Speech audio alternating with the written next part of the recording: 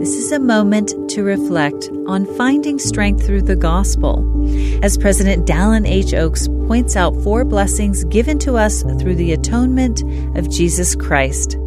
God's plan gives us 4 great assurances to assist our journey through mortality. All are given to us through the atonement of Jesus Christ, the centerpiece of the plan. The first assures us that through his suffering for the sins of which we repent, we can be cleansed of those sins. Then the merciful final judge will remember them no more. Second, as part of our Savior's atonement, he took upon him all other mortal infirmities. This allows us to receive divine help and strength to bear the inevitable burdens of mortality. The Book of Mormon provides our clearest scriptural description of this essential power of the atonement. The Savior took upon him, quote, the pains and sicknesses and infirmities of his people.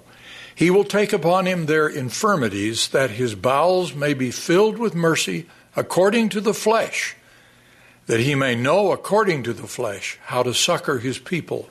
Third, the Savior, through his infinite atonement, revokes the finality of death and gives us the joyful assurance that all of us will be resurrected.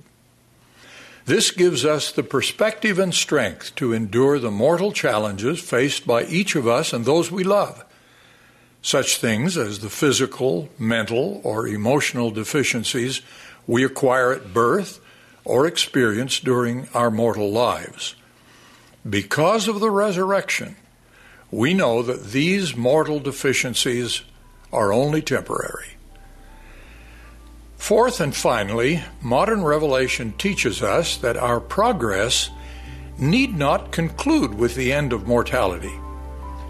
We are told that this life is the time to prepare to meet God, and that we should not procrastinate our repentance.